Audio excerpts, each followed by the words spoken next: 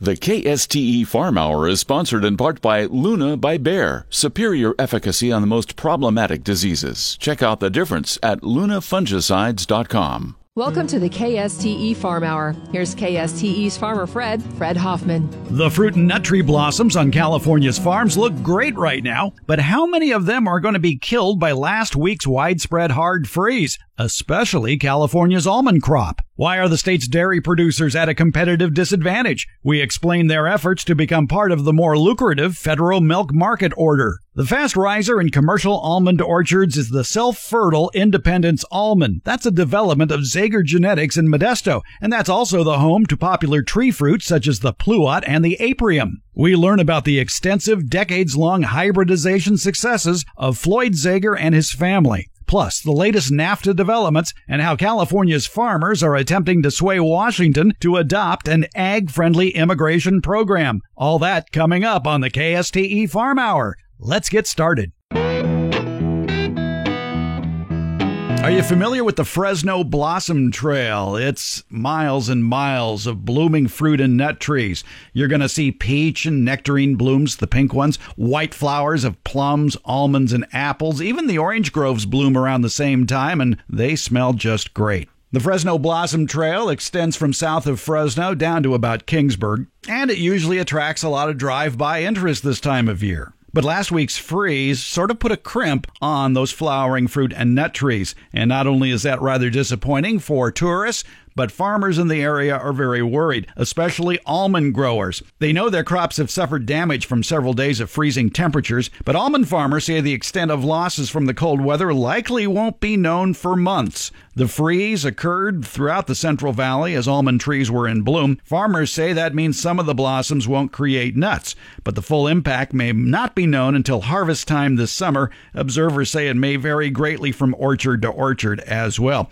And it's not just almonds. Pistachio growers and even grape growers were worried about the timing of that freeze and the effect on future growth for 2018. In Washington State, Montana, Wyoming, and northern Idaho, they've had a fairly decent amount of snow, pretty good snowpack. Beyond that, snowpacks are abysmal across the west. Agriculture Department meteorologist Brad Rippey says the southern two-thirds of the west hurting for snowpack, which, of course, in the spring and summer supplies irrigation and drinking water for millions of people. However, there are signs, maybe, of a change in the weather pattern. We have a pretty big storm moving in.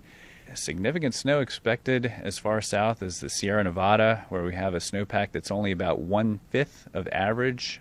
And so it won't bring us all the way back. But certainly anything is good news at this point. The fact that we're cold, we're not melting snow, and that we're starting to accumulate a little bit more snow is an encouraging sign that it may not be just an outright disaster across the west in terms of runoff. But even so, to get snowpacks up beyond abysmally low, Rippey says, we really do need a March miracle. And March at least is starting the right way. Gary Crawford for the U.S. Department of Agriculture, Washington. A federal judge last week halted California's plan to require Monsanto to place warning labels on its Roundup products, saying scientists haven't shown a clear connection between glyphosate and cancer. U.S. District Judge William Shub sided with the St. Louis-based chemical giant in its First Amendment lawsuit, ruling that warning labels, which would have been required as of July, could confuse and mislead customers. Monsanto and a collection of farming groups sued back in November of 2017 in response to the California Office of Environmental Health Hazards' decision that it would designate glyphosate as a carcinogen and subsequently require warning labels on retail products. In another court case, a judge has ordered California's agricultural officials to stop spraying pesticides on public and private property to control insects that are a threat to the state's $45 billion agricultural industry. The injunction by a Sacramento County Superior Court judge could throw a substantial hurdle in front of the efforts by the State Department of Food and Agriculture to control dozens of crop-damaging pests such as the Asian citrus psyllid, which carries bacteria that have decimated the citrus industry in both Brazil and Florida. Up, the word to describe the outlook for most of the U.S. cattle industry this year, per USDA. Our forecast a 5.9% increase in total beef production of 27.7 billion pounds. That will be a record if reached in 2018. Livestock analyst Shanika Heron says total commercial cattle slaughter is expected to increase between 4 and 5% year over year, and cattle should be heavier from 2017 as feedlot operators take advantage of favorable feed cost. As for the forecast for U.S. beef exports are also forecast to increase. Our forecast for 2018 at 3 billion pounds this year. Heron says that is due to expected demand strength in U.S. beef across the globe. The only category down year over year, price, with steer prices expected down 2%. Despite relatively firm demand, we do anticipate supply-side pressure to weigh on cattle prices in 2018. I'm Rod Bain reporting for the U.S. Department of Agriculture in Washington, D.C. You recall the changes to the 2015 Clean Water Act. It included the Waters of the United States rules, WOTUS. And you may recall that 2015 ruling expanded the jurisdiction of the Army Corps of Engineers and the EPA to ditches and low spots that are only occasionally wet and would expose farmers to citizen lawsuits for activities as routine as plowing a field. And you may recall that back in February 2017, President Donald Trump rescinded that change to the Clean Water Act. Well, what Trumpeth giveth, the states want to take away. Oregon, Washington, California, and 7 other states are suing the Trump administration Tuesday in order to rescue the 2015 Clean Water Rule, WOTUS. The states, joined by the District of Columbia, claim that discarding the 2015 rule definition of waters of the United States will leave them vulnerable to pollution flowing across their borders. In the meantime, the Environmental Protection Agency and the Army Corps of Engineers finalized suspending the rule until at least February 6th of 2020. The delay will give the agencies time to reconsider the 2015 rule. In the meantime, a 1980s definition of the waters covered by the Clean Water Act will remain in force. The North American Free Trade Agreement. There's a lot of support for NAFTA within the administration. But Agriculture Secretary Sonny Perdue says the president comes from the business philosophy that you can get a better business deal by wiping out whatever the current deal is and starting over. And Sonny Perdue told reporters in California Wednesday that despite his and other farm group arguments against pulling out of NAFTA, he is convinced that he could get a better deal if we withdrew from NAFTA. The president said a few weeks ago if the current NAFTA negotiations don't work out to his satisfaction, we'll terminate it. However, Perdue told reporters, we are, and many of us are, not just me, but many in the administration are working feverishly on an ongoing basis to persuade him that we're going to be able to get a good deal with NAFTA while we maintain it. The next round of NAFTA talks will be here in Washington this month. Gary Crawford for the U.S. Department of Agriculture, Washington. It's a practice that goes back thousands of years on agricultural land, creating and using half-burned wood, biochar, to foster better plant growth and improve the soil. With increasing amounts of pruned wood available, plus millions of dead forest here in California, there may be a modern revival at hand. One of biochar's biggest cheerleaders here in California is UC Riverside Extension Specialist Milt McGiffin. McGiffin is optimistic about the dual promise of eliminating unwanted wood materials as well as its offer of nutritional support for plants of all kinds. Yes, for the simple reason that there's only so many ways you can dispose of organic waste. And when you start doing the math on how you're going to dispose of this waste, where you're going to put it, are you going to contribute to the greenhouse gas problem, or are you going to decrease the greenhouse gas problem? Biochar starts looking pretty good. It may be a while, but it does look good. And we are seeing people do it. We start seeing people getting the equipment to just do it right on their own farm. If this ever got subsidized by the government as something to use, maybe subsidize it under a greenhouse gas reduction program or something like that, it would really take off. The problem with it is there just isn't a lot of money in it. That's basically where you are. And that's generally true of all the waste products. You don't see a lot of research and other things in the compost either for that simple reason. There just isn't a base of funding to do it. But when you start doing the math on logically, what are you going to do with these waste products? Biochar stands up really well. Take the KSTE Farm Hour with you wherever you go. It's available at KSTE.com or the iHeartRadio app in streaming mode, or you can download it from your favorite third-party podcast aggregator such as iTunes. Low milk prices have been a problem for years in all milk-producing states, but the prices are particularly low here in California. The Fresno Business Journal reports that dairy operators are currently paid 90 cents less per hundredweight than dairies on the federal order. Last year, dairy operators took significant steps to change things by voting overwhelmingly to put California on the federal milk market order. But initiating that change has been delayed by weeks or months. Despite what USDA dairy analyst Shale Shagam notes are trends pointing to slower production and output growth for dairy cows this year. 2018 production, we're talking about a record 218.7 billion pounds. That's going to be about 1.5% above a year ago. Shagam, speaking at this year's USDA Ag Outlook Forum, says the cow herd is expected to expand modestly, due in part to weaker milk prices. And as milk supplies are expected to increase in 2018, we do expect in 2018 to see exports increase about 2%. It will help absorb our supplies that we saw build over last year. However, when it comes to domestic consumption of milk products this year, we do expect to see consumption in domestic use increase. Fat basis will probably increase about 2% over 2017. Skims use a little bit stronger at about 2.4%. Fueled in part by increased consumer demand due to lower prices for milk, cheese, butter, and other dairy products. I'm Rod Bain reporting for the U.S. Department of Agriculture in Washington, D.C. Americans are showing a growing demand for organic berries. That, according to an analysis by the American Farm Bureau Federation. Citing data from both government and private sources, Farm Bureau economists say sales of organic produce generally have continued to increase, but sales for strawberries and blueberries in particular have trended upward. The analysis says sales of domestically grown and imported organic berries have shown sharp increases. This is where we talk about really kind of the state of the agricultural union. Agriculture Secretary Sonny Perdue opening up the USDA's annual Outlook Forum the other day, and he frankly said the current state of the Ag Union is what he called troubling. Farmers are facing pretty serious challenges these days. Commodity prices have fallen while the cost of operations have increased. And that will most likely be true again for this year.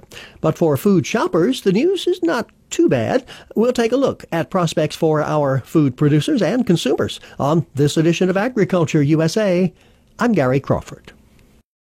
We are forecasting farm income to decline for what could be the fourth year in a row. This from Agriculture Department analyst Carrie Litkowski. She says prices for many farm commodities have also fallen over the last 4 years, and they are in general expected to stay low again this year, taking incomes down. Net cash farm income is forecast to be down about 5%, while net farm income, a broader measure of income, which includes non-cash items as well as cash items, is expected to decline almost 7%. Net cash income at the projected $92 billion will be the lowest in 9 years. The net farm income figure, the lowest in 12 years.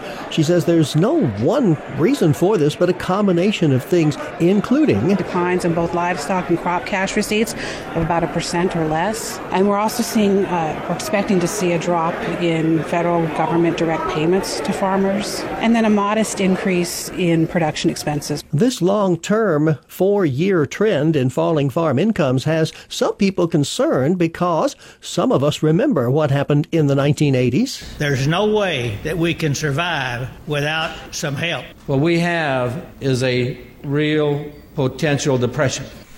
1979, a rally of farmers in Washington, D.C. They came here on tractors to bring attention to what was later called the farm crisis. They were hit by low crop prices, staggering increases in production costs, and high loan interest rates. Thousands of farmers were losing their farms and their homes to foreclosure. So naturally, many people wonder if that's going to happen again. At the forum, the USDA's chief economist said farmers and the farm economy are not in as bad a shape as back during the farm crisis of the 80s.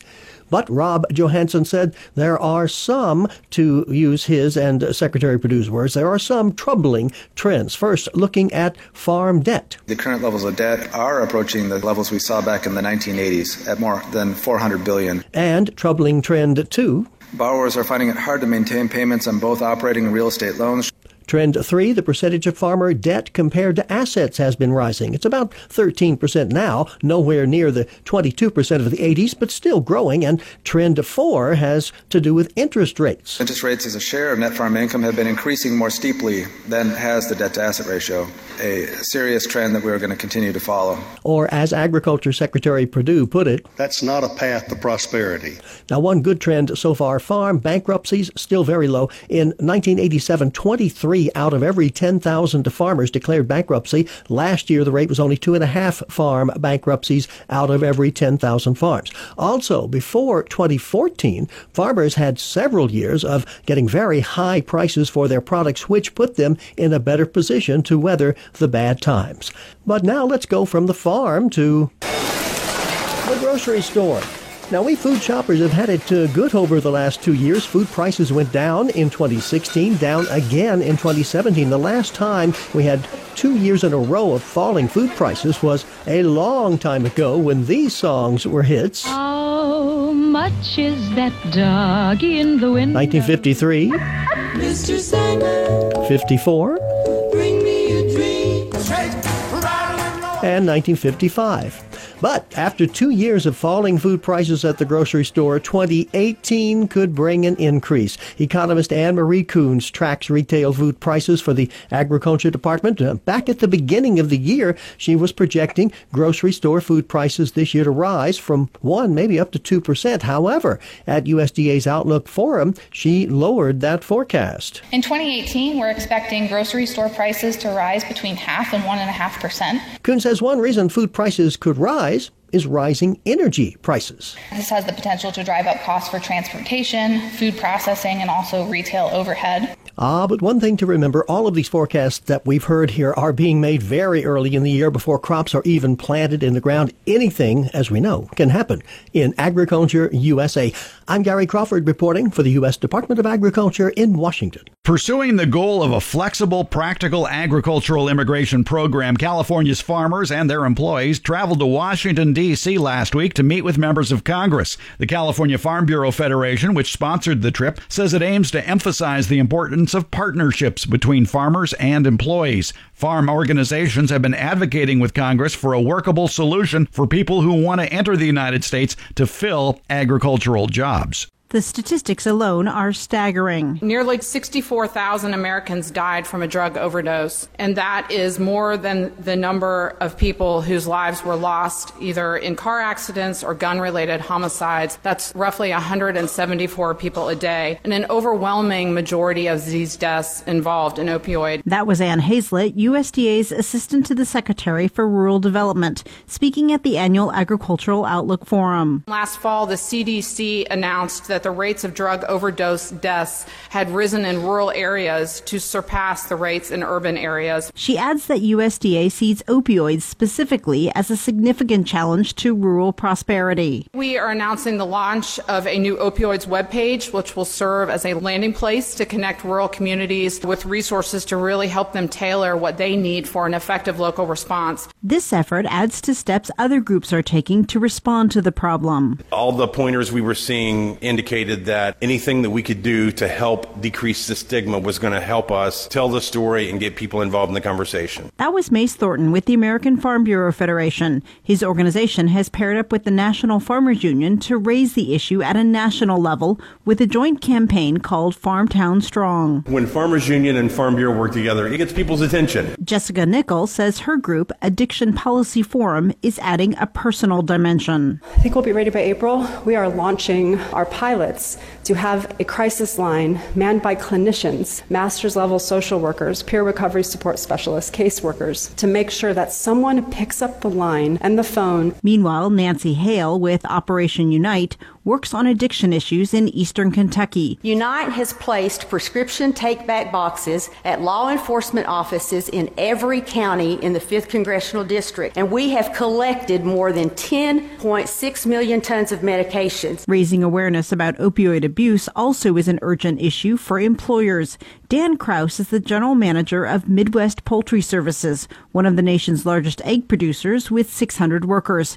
He recalls when an employee told him in 2013 that he had an opioid addiction problem. So we said, okay, we'll work with you. And he was going to Narcotics Anonymous meetings in town, working with a local pastor that had helped other people that were addicted. We were probably a little more accommodating when he was late or having trouble. At one point I went to his house. He sent me a text and said he was in trouble. But Krause, who joined the other speakers on the Agricultural Outlook Forum panel, said trying to be understanding was not enough. One weekend, I got a call that he had been found in his house dead. He had overdosed and died. I wish I had known then some of what I know now. He adds that there are economic costs for employers, too. An addicted employee costs that employer about $11,000 a year in lost productivity. This is Stephanie Ho for the U.S. Department of Agriculture in Washington, D.C. The KSTE Farm Hour, brought to you in part by Movento Insecticide from Bayer. And now let's get back to the KSTE Farm Hour. You may be very familiar with that famous plum-apricot cross, the Pluot, or perhaps the Aprium. And more growers in California are very familiar with the Independence almond. All three of those and a lot more were developed by Zager Genetics, a Modesto institution since the 1950s. Floyd Zager and his family have been developing and hybridizing fruits and nuts for over 50 years now. Tom Spellman of Dave Wilson Nursery recently got a behind-the-scenes tour of this most famous family in fruit as they create new varieties the old-fashioned way, hybridization and hard work. I'm Tom Spellman with Dave Wilson Nursery. It's a late February morning, and we're here at Zager Genetics in Modesto, California. We're going to talk to some of the folks here about how they hand pollinate and create hybrids of new fruit tree varieties. I'm out here in the field at Zager's this morning with Juana and Elena, and what they're doing is a pollinization project. So they have 4 different types of pollen that they're hand pollinating this plum variety with to determine what is the best pollinator to be used for commercial production or for backyard growing of this variety. So this will allow them to determine which variety works best. So the one that sets the most fruit from the hand pollinization project will become the recommended pollinator for this variety in the future.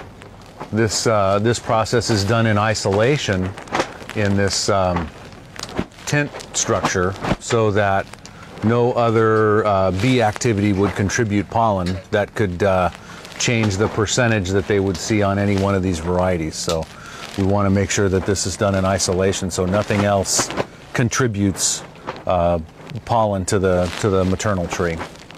I'm here this morning with Tracy Betancourt. She is Floyd Zager's granddaughter, and Tracy is picking flowers to be used for the male pollen that they're going to use to cross-pollinate maternal trees in the greenhouse today.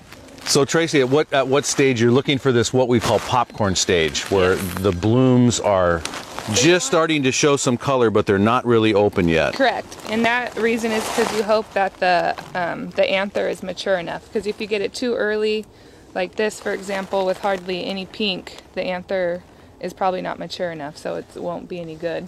And when they're completely open, it's already spent. Yes. Yeah. So this is something that you really have to do every day that you're hand pollinating. You have to collect fresh pollen every morning in order to do that. Yes, it's a very short window. You know, fruit you can let slide a little bit and you can kind of guess, but flowers, they're either there or they're not. Absolutely. All or nothing process. Well, it's just amazing to think that you have to come out here every single day and just hand pick flowers in order to do this. It's such a long, lengthy process that you have to go through to create these hybrids. Yes. But when we start tasting fruit in the summer, we figure out it's really worth it. Yeah. So you basically just snip that flower bud in half and collect the section that holds the pollen.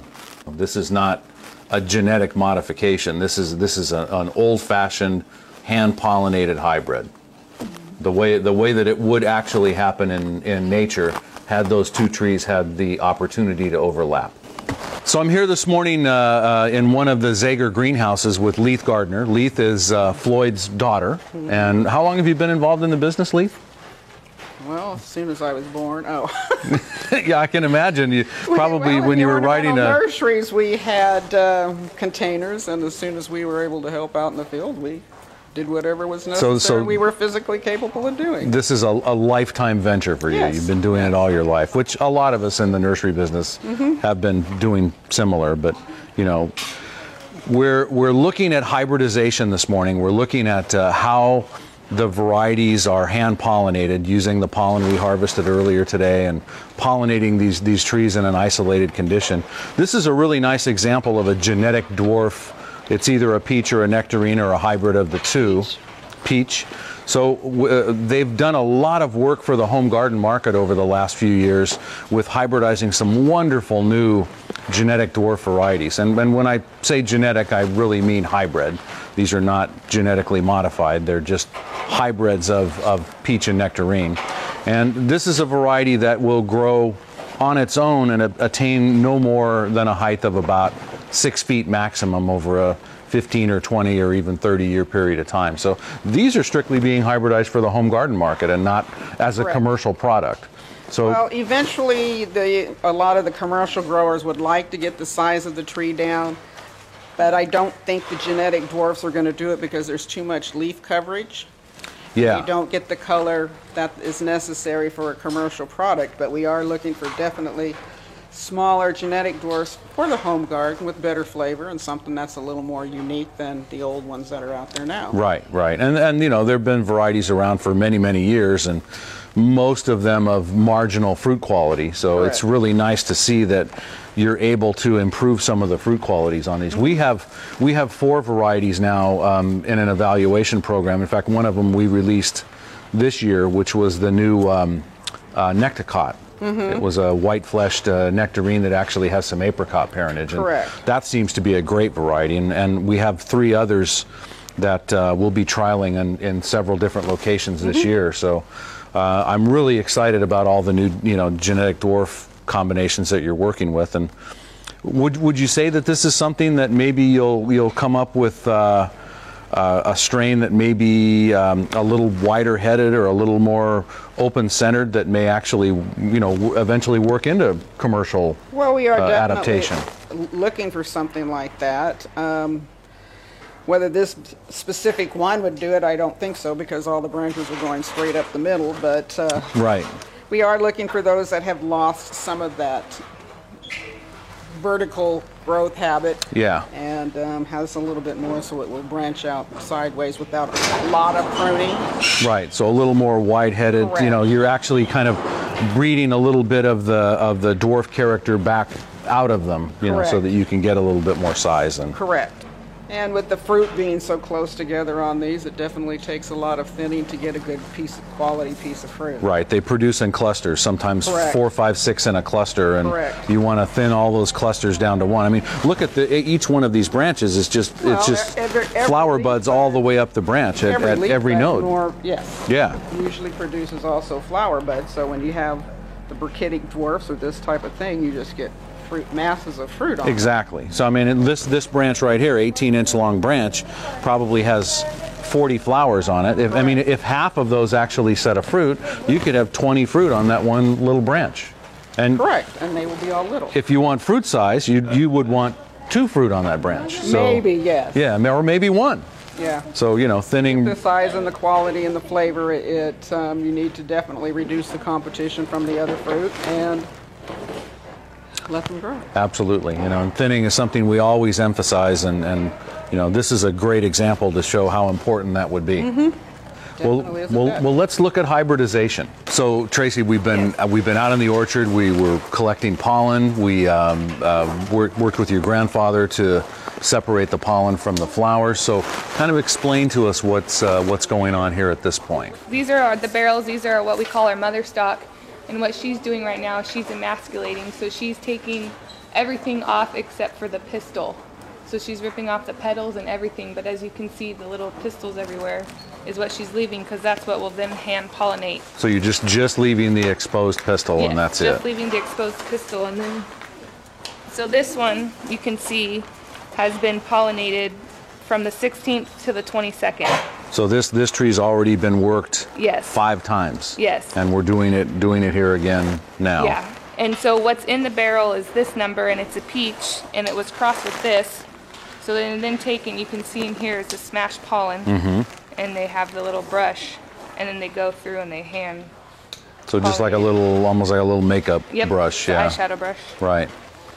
So this is your maternal parent. Yes. And then this is the male pollen that's being So that's worked the male in. pollen that's putting onto the female. And you've calculated strategically what these two varieties are. Yes. And you're doing these crosses for a specific reason. So you're looking for an end result. Yes, you're looking for a for certain size an or- early bloom or a large size fruit or a flavor or a color character. Yes. So all of these crosses are calculated, and then they're covered up with a Tyvek or a No, just the plums are covered up.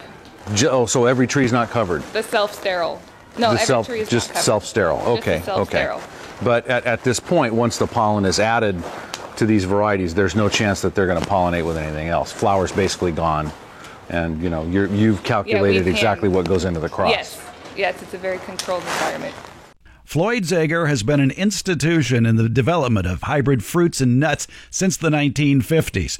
Floyd is still alive and in his 90s. He's turned over most of the work to the rest of his family, children, grandchildren. We pick up the conversation that Tom Spellman of Dave Wilson Nursery is having with the Zager family about how they develop and hybridize all their award-winning fruit and nut varieties, including the Independence almond. Leith Gardner is Floyd Zager's daughter, and she tells Tom Spellman a little bit about the history and more about the hybridization work that goes on at Zager Genetics. Well, I absolutely love this old-fashioned philosophy on hybridization. It's just a wonderful way to create some fantastic new varieties. And you guys, your dad started this, was it 60 years ago? About 60 years ago, yeah. So, you have 60 years worth of germplasm that you're working with. And, it just seems to me, I've been coming to Zager walkthroughs on and off for over 20 years now, and it just seems to me that every year things get a little better and a little better, and there's just always new and improved varieties. That's what we're striving for on a lot of these varieties. As you say, we've evaluated them. We look for varieties that, say, have every good quality you can think of, but maybe not enough color or not enough bricks.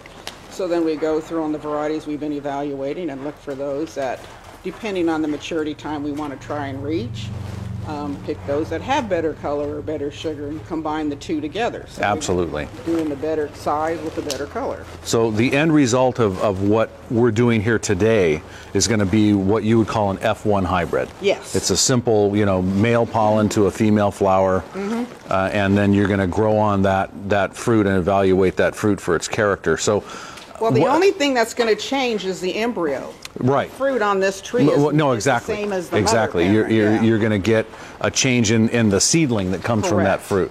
Yes. So, how many stages of hybridization have some of these varieties gone through over the years? Are you at F6, F8, F10s?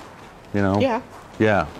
So, some of these things have been evaluated a dozen different times, and you're going, yeah, that's almost what we want, but we don't really have quite the color that we want. We don't really have quite the size that we want. We'd rather have this a freestone instead of a clingstone or whatever. So you go back in and you hybridize again. Or you hybridize one of the seedlings from that mother. Right, just to try and change that characteristic again. You look at the pedigrees when we're going through, sometimes you'll see that you've been selecting open pollinated seedlings maybe 6 times from the one cross we're making here. Right. Because every year the seedling is improved. And so you make it a selection and then you turn around and you recross that with what the new trends are or the new chilling requirements are or things like that need to be improved upon. Because with all the climate changing and everything, that it's necessary to find varieties that are very adaptable. Sure. So you're looking for early bloomers for low chill, late bloomers for high chill, late season fruit varieties, trying to extend out the cherry season or the plum season. So peach and nectarines, everything. Absolutely. Well, I have to tell you, every time I make a trip and come and visit Zager's, whether it's a fruit walkthrough or something like this, as somebody that's been in the horticultural industry for 40 years, this to me is like a trip to Disneyland. It's a lot of painstaking hand labor, but some of the results have been very good for the industry. very good for the consumer. Absolutely. Your results speak for themselves. So that was really a great visit that we had with Zager Genetics. Every time I go over there, I learn something new, and I'm just fascinated with the amount of effort that they put into hybridizing new varieties. And we've, at Dave Wilson Nursery, have been working with Zagers for almost the entire run of the nursery, for at least 50 years. Zagers has come up with some wonderful varieties over the years. The one that I'm standing next to right here is one of their first interspecific introductions. It's Dapple Dandy Pluot. It was the first one on the market. It's the one that they called Dinosaur Egg early on, and it's still one of my favorite pieces of fruit to eat in midsummer. So they've been hybridizing and rehybridizing again for decades now. And I hope it sheds a little bit of light on the amount of effort that it takes to produce some of these interspecific varieties. It's not just throw a seed in the ground and sell a tree. It's all about time. It takes literally 15 years to put a variety from the pollinization process into its final evaluation stages and actually get it on the market. So a lot of effort. A lot of people rely on what happens at Zagers to make their living.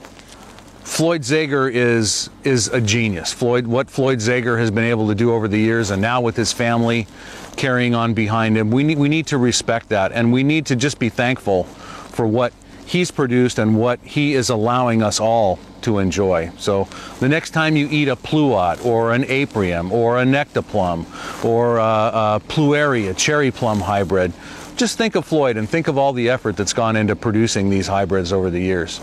That was Tom Spellman of Dave Wilson Nursery. If you want to see this hybridization process in action, visit the YouTube page for Dave Wilson Nursery and then click on the video about Zager Genetics. The existing Farm Bill is set to expire on September 30th of this year, barring an extension or passage of what would become the 2018 Farm Bill by Congress.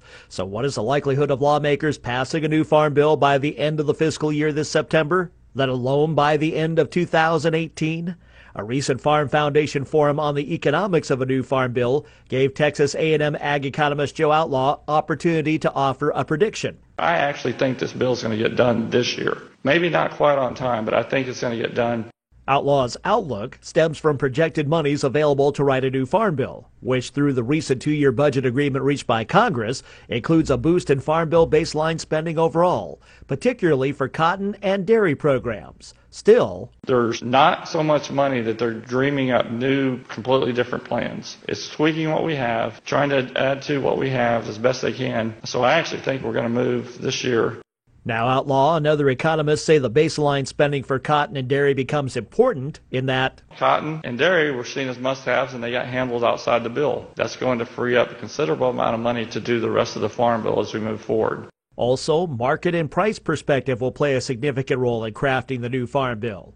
University of Missouri ag economist Patrick Westhoff notes the 2014 Farm Bill and its farm safety net programs were written at a time of near record to record commodity prices. So now what might the perspective be on the agricultural risk coverage and price loss coverage programs within the context of a new farm bill for corn growers and current low prices? Suppose that a new farm bill carries forward current provisions, and suppose farmers have a new opportunity to make a choice of ARC versus PLC in 2019, and suppose for the 70% of farmers chose PLC, that's what we assumed last year's baseline. If the price is $3.70 or $3.80 or above, there is no PLC payment. As a point of reference, USDA's February season-ending average price forecast for corn came in at $3.30 a bushel at the midpoint. For every dime that's below $3.70, spending on PLC on an annual basis increases by $770 million. A $3 corn price would correspond with $5.4 billion of expenditure just for corn for just 1 year. I'm Rod Bain reporting for the U.S. Department of Agriculture in Washington, D.C. Ruben Navarrete is a syndicated columnist, works for the Washington Post Syndicate, a native of Central California, and he points out the bias of East Coast media